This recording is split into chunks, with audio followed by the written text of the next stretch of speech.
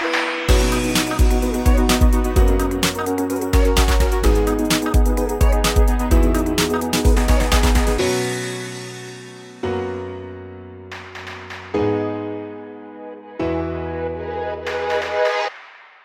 everyone, welcome back to another episode of Freedom to be Happy, brought to you by happiness.me. I'm Sukriti and I'm super excited to have you back on the show. Practicing mindfulness in the workplace can improve productivity, reduce stress, and enhance well-being. It involves being fully present and aware of your thoughts, emotions, and surroundings without judgment. This helps us to focus on attention, manage our emotions, and communicate better. Today's podcast is special because we get to have a conversation on mindfulness with India's leading mindfulness expert, spiritual thinker, motivational speaker, and author, and now my new friend, Manish Behl, who is also the founder of Mindful Science Center and Mindfulness India Summit. He brings 25 years of leadership experience coupled with the latest knowledge to make a change in society through experimental, mindful workshops and leadership coaching. Thank you so much, Manish, for joining this conversation. Thank you so much, Sukriti, for doing this wonderful work. And I'm so excited to be on your podcast today. So to begin with, I think my first question to you is, I'm very curious to know, what led you on your journey to becoming a mindful expert? Can you share some insights about how mindfulness has impacted your personal and professional life? That's an interesting question. I became successful very early in part of my life. I had my qualification, graduated from a good B school, all family, the parents want your children to do. I was doing perfectly the same. And I get good job and started progressing very fast in my career. And I, started riding the ladders of corporate world very quickly and very fast. Came from studied in a metro city like Delhi, and then born and then brought up in Himachal, and I started leading a very high profile career. So it happened that since I got this success so early, probably my realization started to come early that is that all I'm pursuing? Working day and night with a high pressure job, long working hour. I noticed that, something is not right, and that started, impacting on my mental and physical health. So this experiencing immense pressure, stress, you know that how much of stress is in professional life. And especially sometimes we carry this burden of corporate leadership too much on our shoulders. And then the competition, and not only the corporate competition, your professional competition. And somehow this your own life take a beating here. There's a beautiful song by Jagdish Singh, ki मिली सजा उड़ने की वो यारों कि मैं जमीन के रिश्तों से कट गया यारों. And this what happened that when you fly too high, कि मिली सजा हवाओं में उड़ने की वो सजा. So when we are flying on that seventh cloud, we lose the connection with the world. And since I've been practicing of meditation from a very early age of my life, started meditation at age of 7. Somehow I got the opportunity to learn from a very well-known sage, Dhirendra Brahmachari, and on Sukshma Yoga and the meditation in an early part. And I started practicing, and so be it that wherever my father went as a transfer, and I found some guru or teacher. I was in Dharamshala. I found the teachers in Dharamshala. Then I was in some other part of Himachal in Nahan, and I got teacher there who taught me further in the ancient science of mindfulness and meditation and spirituality. When I started practicing this in my personal life, I discovered the transformation happened, the power of mindfulness and practices that started building this inner peace and balance within myself. Okay. And when I reached the top helm of my career and I realized, that, how I'm missing out the real beauty of life, keep running after something we don't know even probably that which will cause success or happiness. And that is the time I said that, this is a good time that I have now experience of leadership. I have experienced this transformative power of mindfulness. I've researched for almost 10 years before I I worked on it. I also use these things on my people, on my colleagues, on my teams, and it worked pretty well with all of them, and all felt better. So there, I decided that further study the science of mindfulness, practicing various techniques, understood the importance of mindfulness practices in bringing and maintaining healthy work-life balance and performance. So this inspired my transformation, and today you see I try to bring these knowledge and practices as a mindfulness teacher and leadership coach to the people around me, organization, and all in society. How wonderful. What a beautiful journey. Many congratulations on being able to choose what you truly are born to do, because I think that requires immense amount of courage. Truly impressed with that. I wanted to also ask you that what I understand of mindfulness, and please correct me if I'm wrong, what I understand is that when people practice mindfulness, they are able to tap their ability to focus more.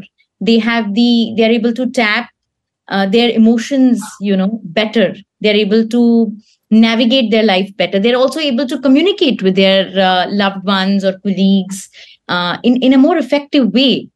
I want to understand, okay, especially in terms of the corporate world. Yeah, I want to understand that. Can you suggest us some effective ways that one can incorporate mindfulness at workplace? So, Sukriti, very important part of, we all wanted to reach something, get something, and mindfulness works in a completely reverse manner. Okay. It's basically how much you can lose, how much ego can you lose, okay, and how much ignorance can you lose. Okay. It's journey from ignorance towards the wisdom. That's how the flow happens, So most of the time, some people tell me, it's good to be ignorance. Ignorance is a bliss. I said, it's sometime, but most of the time, ignorance is tamasic, you're just flowing whatever is coming. But whereas as in corporate world, what we require focus and clarity. So first thing the mindfulness helps, and which I have experienced, is that it brings the focus, what is required for a leader, a clarity to take decisions, not clouded by their conditionings or biases or expectations or perfectionism or a command control behavior, okay, my way or highway types. Okay. And in India, I've seen this command control behavior is so deeply entrenched in the leadership style that it's too difficult to separate people from that style. Yes. Okay. And it's not only the leaders, but if you see in society, we sit on a table, we want to control the conversation. We come to the house, we want to control the house. We come to the children, we want to control our children. We go to the society, we want the top of the discussion. You see, this control freakness is what freaking us out. And since you are so embedded in this thought that I must control things, and if it is not under control, then probably I'm not good enough.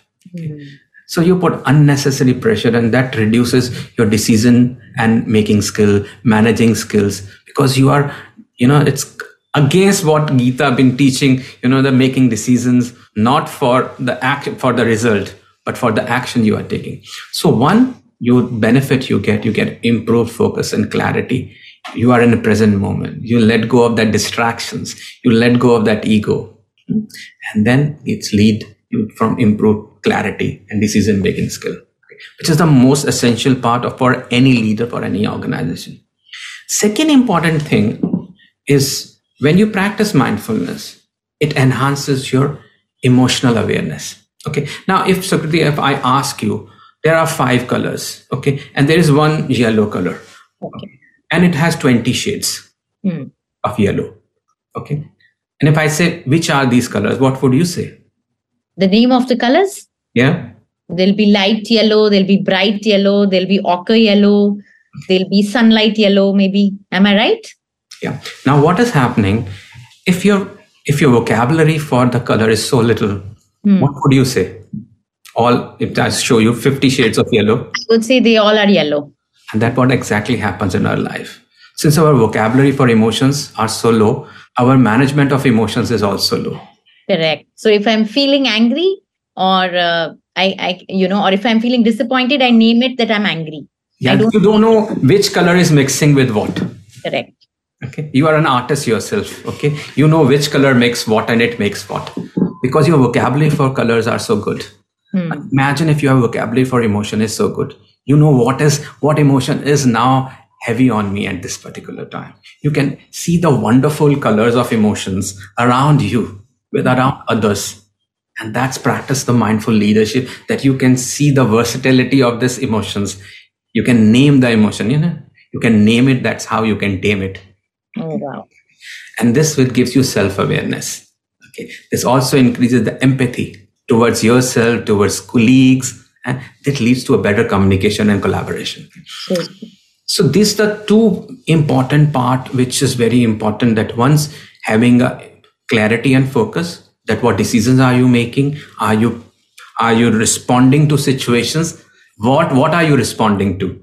Are you understanding what's happening? So one is understanding the wisdom part of it, and the second is the action part of it. Yeah. This mindfulness gives you that power, which gives you stop for a moment, understand with focus and clarity, have the vocabulary and wisdom, and then take the action. Very beautiful. Very beautiful. I am loving this conversation. Like this Sochcast? Tune in for more with the Sochcast app from the Google Play Store. I also want to understand that since this podcast focuses mostly on workplace happiness, I want to, ask you a very relevant question in today's time. There is a change that has happened. Earlier, organization used to have a purpose. It used to be a desirable attribute, just like a tick mark activity. Yeah. However, in today's rapidly changing world, creating purpose-driven organizations has become a top priority. And I love that, because I feel if as an individual, if you have a purpose and your organization has a purpose, and if it aligns, I think it's a total win-win situation, right? Yeah. But what I want to understand from you is that how can we use mindfulness as a tool, okay, and help leaders and teams understand and work together to build a sense of purpose within their organization? See, mindfulness is a very important tool to build purpose. You cannot build purpose without being mindful. And what mindfulness do? The first step is self-awareness. Okay, where you understand the power of the self-awareness. You become aware of your thoughts, you're aware of your own emotions, aware of your own behaviors. Okay. And that's the greatest sense of self-awareness. How would I know any purpose if I don't know myself better? What am I doing? What's my purpose? Then its purpose is something externally derived, because it doesn't come intrinsically what is coming from your inner world. The purpose has to drive something. Okay. Now, what it is driving? Okay. Now, what is purpose? If you see, is your purpose is only to get birth, eat, drink, have family, and die? Is that the larger purpose? So then the what purpose? If the purpose is serving others, then what you are serving others? Okay. Now, if you do not understand what are you yourself, how would you align yourself? So what it's important to understand. I'm not saying understanding that you go and on a Himalaya Parvat and do sadhana for years, then you understand yourself. Yes. It's not, we don't have that time to do that. Now, understanding that what is causing me stress, what is causing my burnout. Okay. What's my responsibility towards my family? Okay. What's my responsibility towards my organizations? Okay. Well, and that's driven by the more compassion. Okay. It's not driven by I'm getting paid, so I'm working, I'm a hire on. Okay. So now if you fire thing, then purpose is never, achieved, because you're working alone on a path. Correct. Darwin said that, why the humans are on the top of the food chain. Not because we are the most powerful. No, we are not. And also we are not the most smartest. They are a more smarter creature than us. What do you think? Maybe because we are control freaks. I don't know. The power of collaboration. Power of collaboration. We collaborate so well. Imagine somebody designed this app. You are sitting at your home. I'm sitting at my office. Okay. We are interacting and millions of people will listen. Can animals do that? No. So this is the power of collaboration. We and you and me working on a same purpose of bring, you have the wisdom of these questions. I'm sharing my experience and the millions of other people who will listen will get benefited. Okay. And it's built on a, not what we will get, but what others will get out of this thing. So your purpose, when driven as a service, as a compassion, as an empathy, it is, it is catapulted by 1,000 times, and see the pressure of the power of that thing. And that's how in organization, if we align purpose, if organization is able to align purpose with individual purpose of their mental and physical well-being, okay, their purpose of growth is not purpose of competition. What are the challenges we are going through? And that's why we are unable to find purpose. See the talent shortage in organization, skill gap, digital transformation, constant innovation, customer expectations, and the loyalty and social responsibility and ethics are sometimes as a name. I have a social responsibility is a checkbox for that. Correct. Ethics, we talk, the people should have ethics, but organizations are open for ethics. They should not be judged for the ethics. But no, my people should be, honest people. The retention becomes problem for organization. And I feel today when I meet so many HR people or leaders, the leadership skill and competencies are going down. They're not finding good leaders in organization. So the reason being that we are not fostering the culture of innovation and agility within organization. And the biggest problem with organization, which I feel, is psychological safety. You don't feel safe. Yes. Tell me, you have worked for a corporate organization? Yes, I have. Many years ago, though. Okay. I wouldn't call now happiness.me as a completely corporate setup, because it is based on all the values that you're speaking about. But yes, I have been part of the whole corporate world. I was working in an advertising agency years ago. And imagine if you have gone for a holiday. Are you feel secure? I wouldn't even ask for a leave because I would feel so uncomfortable, in asking for a leave, because I would guilt myself, that how can I ask for a leave when there's so much work going on? Yeah. Never at peace, even at a holiday. Yes, that's what the word you said, never at a peace. How many people will be listening to this and they will, understand what I'm trying to tell. That even at a holiday, there's something is paining in somewhere, some insecurity, some fear. Oh, what is missing? The FOMO is happening. Yes. Okay. Oh, somebody will take my position. Somebody will take my project. Somebody take my client. Something else. Or maybe when I go back, I will get replaced. Yeah. Okay. So what is happening in this case? The psychological insecurity, and what is the biggest insecurity for an employee is? What is the biggest insecurity you think for an employee? Being replaced, maybe. Lost job. You will lose a job. Yeah. And that sometime it's constantly ticking in brain. And in our kind of culture, we create that insecurity that, you are replaceable. Yes. Okay. Which means that you are never at a peace. So at one point, you are struggling to deal with your day-to-day job, the stress of it. And the back of it, you're still not at peace when you sleep, because you are also feeling insecure that if I lose, what will happen? Correct. So which is having a two-side burnout, from the both side burning. That you are mentally also not at peace, physically not at peace, and stress and things are burning out. And top of it, there is a constant and rapid change technology. You see, this technology is not working. That technology is not working. Upgrade yourself. Ask people who are 40s, 50s, where abilities have somehow gone down to learn faster.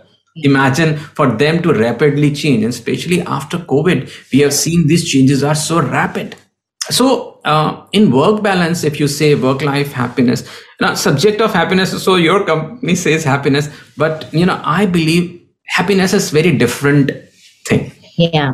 Can I say something on happiness? Yes, please define happiness. What do you feel is the correct definition? See, happiness for me is something which comes from out. Okay, it's momentary. It's not long lasting. Okay, which you work towards. On other way, joy. It is stable. It is not necessarily that you will get by everything desirable to happen. Like if I am and you talking and you like something, it brings some light to you, and that's the joy. Now, in work life, it's more about joy of working. It's not about happiness of working, because happiness is you get happy when you get something. Joy is when you give something, and this, when you say enjoy. Yeah. Okay. So when you enjoy your work, when you totally engross with that, you find your purpose in that work. Happiness is that, I ate that ice cream and I felt very happy about it. But if I give you second ice cream, you may not happy. And third ice cream, you're definitely not happy. And fourth ice cream, you will get angry. Okay. So in mindful organization on happy harmony, I would always say that joy is a stable, it's intrinsic, it comes from who you are and what you could achieve. Okay. It's the feeling of being in the moment. Enjoy what you have. So the state of joy has those moments of happiness, probably. And if it is not, you still stay in the state of joy. So both these emotions come from a completely different source. One is internal, helping, giving, sharing, and compassion. Another, it's external, it's getting something. And if you don't get, it is a source of sadness, anger, and dissatisfaction. Correct. Very, very interesting. I really like that thought. Okay. So now if you say, so what mindfulness do? It creates a joy of working. Probably I may not get happy. Probably I'm sad, but I'm aware of that, my sadness. And I'm working towards it. It's not that I'm trying to eliminate that sadness. I'm seeing what is the source of my sadness. Is the source me or somebody else? And if my compassion can work with me. Now this collaboration forms. And this collaborative work makes a collaboration with an organization that we understand each other's situation, understand each other's emotion, understand each other's strength and capability, and use it in a more productive manner to make somebody else outside of organization, their life easier. And that's create what I call mindful organization. They are not only mindful of their own internal clients, which are employees, but also their external clients. Now they become external clients, also become a family. They don't have to sell and they will come. So it's not by pull or a push. You don't have to use neither pull nor push. It's normal ecosystem, and they will come back. They will connect with that ecosystem by itself. Now this is what is creating, and more such organizations will going to come. Their authenticity, their morality, their ethics, their leadership style will talk about the product they sell. So it's complete ecosystem where you change the organizational culture, the habit of sharing, habit of compassion. Okay. And it's not about finding some material satisfaction or happiness. It's about finding a larger purpose and walking on the same direction. If my organization purpose doesn't align with my purpose, why would I board that train? Absolutely. So that's how mindfulness in a larger format works. I hope that I'm blabbering too much. I don't know if absolutely not. I love it, and I want to. I am so excited that you're talking about these things, because it's kind of mystic that the guests that have already come to this podcast before, without really knowing about mindfulness, these leaders are already applying it unknowingly, and actually are able to build organizations that trickle down the joy not only to their employees but also to their families, and also at large to the society. And if you take it, even like you zoom it to the world, so I think it's really what you're saying makes sense, because there are people out there who are doing it, and there are people who are out there who want to learn how to do it. That's where you come in, where you teach all of that. I think it's just really beautiful what you're saying. Like this Sochcast? Tune in for more with the Sochcast app from the Google Play Store. This also leads into our, the fun part of the show, because we've had some really interesting, enlightening conversation. I've taken some beautiful golden nuggets from what you shared, but I also want to know a little bit more about you. So I'm going to come to the next part of the show, which is called the Quick Five. So are you ready? Yep. Okay. First question. If you could have a conversation with any historical spiritual figure, who would it be and what would you ask them? Okay, that's interesting question, and I have to really meditate to get where to reach out. Where I do reach out every day in my meditation. Okay. Okay, so if I have to invite, and I'm invited to meet any spiritual leader, then I'll definitely meet, and definitely I would be delighted to have his presence, or I am in his presence, that I can feel the energy what Buddha has experienced. And my question to him would be that how can I balance my spiritual practice with my worldly responsibilities?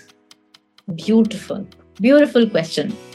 All right. Okay. And there will be, if I get an opportunity, I think one more question I will ask. Yes. What is the true nature of reality and consciousness? Slightly deeper, but I think Buddha can answer this more accurately. Yes, absolutely. Okay, that's a very, very interesting question that you want to ask Lord Buddha. Yeah, very interesting. Now, the second question is, what is your favorite way to unwind and recharge after a busy day or week? So after a busy day, I love to play my santur. Okay. And after a busy week, I love to play golf. Okay, that I figured, because I was also stalking you before this podcast, and I wanted to really understand your thought process before I actually jot down the questions. So golf I knew, I didn't know about the santur. Beautiful. And the morning is definitely my meditation. About 2 hours of my meditation, it just cleans everything, whatever is there. Beautiful. Okay, what is the most unexpected or surprising thing that you have learned about yourself through your spiritual practice? Sukriti, when I started early part of my meditation, the one thing which I realized, which I think gift I got, is the power of healing. Okay. And I realized that I could heal myself first, and then I could heal others. So one thing this was, and then second thing which I found in myself is compassion. That more I practiced, more compassionate I get. It is my innate strength, which is somehow hidden under the running after the corporate world and running on a hamster wheel. As and when I'm losing myself, these layers are going away, and the more compassionate I'm getting. So I think compassion and interconnectedness I feel with others, I think that is what I have realized. How beautiful. I love the way you say that it's hidden, it's always been there.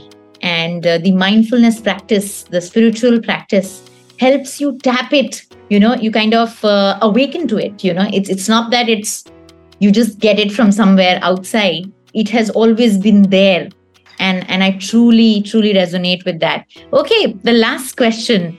What does freedom mean to you? Freedom means that there is no bondages of ego, first of all. Okay. No bondages of acceptance. No bondages of non-acceptance. It's acceptance. Whatever situation life comes to me, that I accept it without ego, without judging things. So it's more about freedom for me, the freedom from anger, lust, greed. Okay. And these are the four things, raga, dvesh. The two biggest things I got the freedom from. So freedom means that when I'm free from this complete raga and dvesh, the greed and anger and attachment, then I feel the complete freedom for me. What an amazing answer, and what an amazing episode. I am truly feeling enlightened. I'm 100% sure that all the listeners are also feeling lighter with this conversation, and they can go back and reflect on all the things that you shared with us. This conversation has been very informative, very enlightening. Truly appreciate the opportunity. Thank you for your patience. There's always so much to learn from you. Thank you once again for coming to the podcast. Thank you so much, Sukriti, and I hope the listeners will enjoy. So I'd like to do a small practice with me. Just sit straight, take a deep breath in, and extend gratitude to all those people who helped us to do this podcast. And my sincere thanks to you and your team. Take a deep breath in, and next breath when you release all your stress, all your tensions, all your worries, and be happy and be mindful. Yes, I'm loving this. I am loving this. So that was Manish Behl, founder of Mindful Science Center and Mindfulness India Summit. Go check it out. Freedom to be Happy by happiness.me is available on all leading podcast directories. Until the next episode, please take care, be safe, and remember, you have the freedom to be happy.